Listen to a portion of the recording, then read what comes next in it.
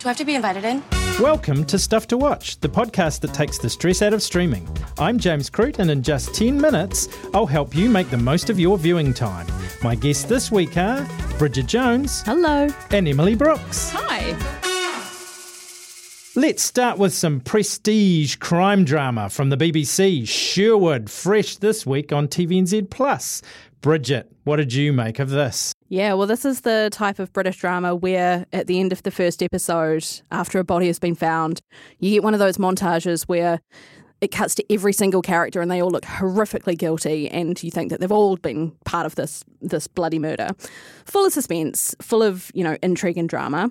According to the internet, Sherwood is about the hunt for a killer after 2 murders strike a small British ex-mining town. There's lots of politics, lots of, mining history. But at the end of the first episode, only one person is dead. So who knows where that's going? You know what folk are saying? Someone's targeting striking miners. I mean, who's next? It's based on 2 murders that really happened near where the writer of the show grew up in Nottinghamshire. And it's very much of that Broadchurch, Happy Valley mould of show with a stellar cast. David Morrissey, who I will always associate with the brilliant TV series Blackpool and also Red Riding, and Leslie Manville, who starred in basically every Mike Leigh film ever made. They both star, and there's a fun Downton Abbey reunion for a couple of cast members as well. It's gold. It's rock solid, murder mystery, beautifully shot, really intriguing. You want to keep watching and find out what happens next. Emily, any thoughts from you? Are you in agreement with Bridget on that one? Yeah, I mean, look, it's not like this is doing anything really new. It's not treading any new ground, but the Brits are extremely good at this kind of thing. I'm here for David Morrissey. I'm very here for Leslie Manville. This is a show for me, for sure.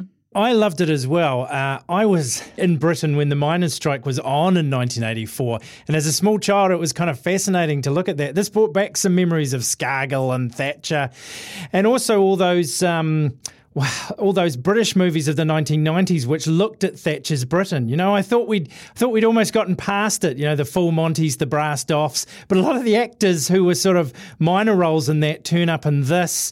I'm hooked. I definitely want to find out what happens with it. It's been getting rave reviews overseas as well. It is very similar to Broadchurch.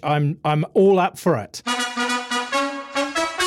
Let's move to the next crime drama, which is one from America called Blackbird. Emily, you've been taking a look at this. So this stars Taron Egerton, and if you think that he's Elton John, then prepare to be absolutely shook by this show. It's a written-for-TV drama from Dennis Lehane, who wrote the novels Mystic River and Shutter Island. And in this we have Taron Egerton being ridiculously buff as Jimmy Keane, who is the charming son of a career cop who's made just a ton of money running a drug racket. His luck finally runs out. He's sent down to prison for 10 years. But the cops have an intriguing proposition for him, which is that he move to a maximum security prison for the criminally insane, befriend a killer called Larry Hall, find out where he buried a dozen bodies, and in return have his sentence completely overturned. You want me to check into hell and befriend the demon? Not for all the money in the world. How about freedom? He goes in, he's pretty dubious. Slowly he builds a sort of tenuous kind of friendship, which gives way to doubts about Larry's guilt and just ramps up a huge amount of suspense, considering that most of this show takes place in a prison. We have the 1997 present cutting back to Greg Kinnear, who's a cop investigating the 1993 murder.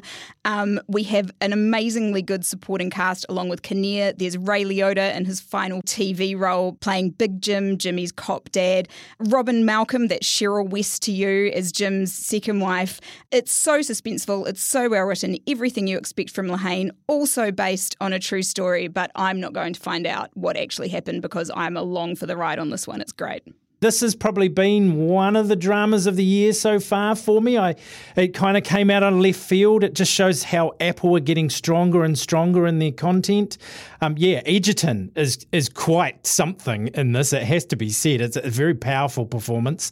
But equally, Greg Kinnear is fantastic. It has a kind of true detective vibe for me, but also that behind bars, very much slammer, conundrum, what does he do? I loved how Egerton's character was running this scheme on the side so that he could get fresh vegetables and lean meat as part of his diet. But we also won't go into what he was selling as well. Oh, dear Lord. time for a change of pace and some school holiday viewing, maybe for older teens anyway. Boo Bitch, a supernatural teen sitcom on Netflix. Bridget. What a name. They had me at that. Yeah, it's ridiculous. How am I there and still here? Am I a ghost? Lana Condor, who made her name in the To All the Boys teen rom-com series, which are a great watch for, any age. Here she plays another teenager, which in itself is surprising. She's 25. She needs to stop playing teenage girls. Or give me her beauty routine. I'll take either. But this time, rather than falling in love, she dies. Spoiler alert. To stay around, she needs to become more popular in death than in life, and so she becomes something of an influencer within her high school. Or in the words of the woman who plays her, the worst person ever. It's a really silly, fun, quite interesting look at sort of that teen lifestyle, what social media can do to people, how it changes people, the pressures it puts on young people and older people today. And like you say, it's perfectly timed for the second week of the school holidays. This is a fun, silly watch that anyone can sort of get into. I liked the kind of, and I'm going to show my age here, Square Peg's vibe about it, which was my great Gen X high school comedy series of the time. Had Sarah Jessica Parker in it. Team. It's fascinating in its way. It gives you some interesting insights and it's all about being popular really at the start, and then it turns into this kind of weird ghost story, but it doesn't want to follow the rules of being a ghost story. I actually enjoyed it more than that Ghosts series that Rose McIver is in, just to throw in another Kiwi actress doing something unexpectedly elsewhere, and it kind of lost me a little bit at that point, but definitely it's fresh, it's fun, it's something a bit different, and it's got that great title. It's going to get some hits on Netflix, that's for sure. Also on Netflix is another kind of teen-friendly title. It's yet another reboot of a classic story, although I guess it's less a modern-day version of Dangerous Liaisons than a French update of Cruel Intentions, Emily? Absolutely. Look, I have never read Dangerous Liaisons. I haven't seen the much-lauded 1988 film. I have seen Cruel Intentions many, many times. Very familiar with it. And you're absolutely right. So where Cruel Intentions updated Dangerous Liaisons to 1999 with very privileged New York teens, this is 2021 Biarritz with very privileged French teens. There's one interesting idea in this film, I think really only one, and that is that the social media high school hierarchy of today mirrors the hierarchy of pre-revolution France. That's pretty much it. After that, it is all downhill. Like the novel and the preceding films, it focuses on a particularly privileged pair of kids who decide to corrupt a couple of naive virgins. The problem for me was that, unlike Cruel Intentions, this film has neither sense of humour about itself nor really any heart. So in Cruel Intentions, the motor of the film is Reese Witherspoon's character, who is virginal, but she's sassy and quirky, and Ryan Phillippe's cad legitimately slowly falls for her. That pair in this film, she's self-righteous, he's a total doofus, they have zero spark. They also change the ending, which means that one of the biggest lessons in the source material isn't really learnt. I want this 90 minutes of my life back. Go watch Cruel Intentions. Yeah, I watched a film early last year called R&J, and Dangerous R#J, which was a modern update of Romeo and Juliet, and that worked far better as a kind of looking at the Instagram hashtag generation, bringing a story up to date. This really did feel a bit lost. I completely agree that it is one to avoid.